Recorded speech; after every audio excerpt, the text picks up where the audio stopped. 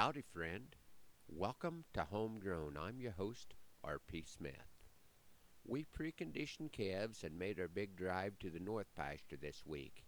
It seems a little odd to be waiting until the middle of September to go to our summer grass. We're thankful for the rains we received here at home that have allowed us to stay here as long as we have. The pasture just 5 miles north looks like it needed every day off that we could give it. We're hoping that the frost last week will speed up the corn harvest because we're sure going to be ready to go to stalks as soon as we can.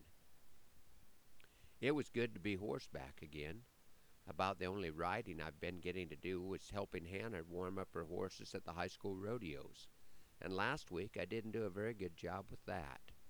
She had been focusing on her best event, pole bending, and has not been getting any practice in on her goat tying horse.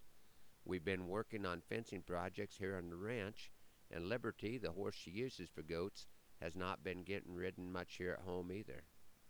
I'd warmed up Liberty a little ahead of the Callaway Rodeo, but the only place I found to ride ahead of time was in the arena, which is fairly congested before a rodeo.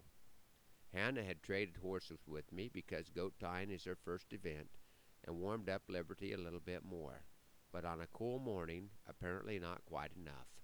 Her mount switched events on her about halfway to the goat. The horse wasn't bucking hard enough to score very well in the saddle bronc event, but Hannah does not claim to be a bronc rider. After 3 crow hops, Hannah was no longer with her horse and having a little trouble seeing how her brothers can enjoy participating in rough stock events so much. Even though the arena was worked up pretty nicely, she thought the ground was kind of hard and was a little stunned after she bit the dust. She did get up, run to her goat, and got it tied. When she came out of the arena, I mentioned that if she had bucked off on the side that the goat was on, she might have set a new personal best in that event. I think she's a little bit glad that the fall rodeo season is wrapping up in Broken Bow today. Sometimes things not going well get mentioned more than they should. I'd like to congratulate Hannah on her success at the state fair, being chosen as one of the co-winners of the state 4-H public speaking contest. I'm very confident that her talents as a public speaker will serve her better in life than a perfected goat tie, maybe even better than a completed bronc ride, and will certainly help her make the Rex into a better story. This morning I'd like to share a poem by the great South Dakota poet Badger Clark.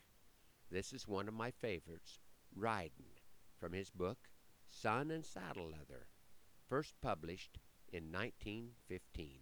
There are some that like the city, grass that's curried, smooth and green, theaters and strangling collars, wagons run by gasoline. But for me it's hoss and saddle every day without a change, and a desert sun a-blazing on 100 miles of range. Just a ridin', desert rippling in the sun, mountains blue along the skyline. I don't envy anyone when I'm ridin'. When my feet is in the stirrups and my horse is on the bust, with his hooves a-flashing lightning from a cloud of golden dust, and the bawlin' of the cattle is a-comin' down the wind, then a finer life in ridin' would be mighty hard to find.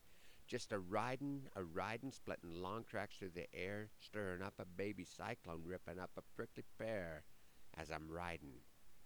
I don't need no art exhibits when the sunset does her best, paintin' everlasting glory on the mountains to the west, and your opry looks foolish when the nightbird starts his tune and the desert's silver mounted by the touches of the moon.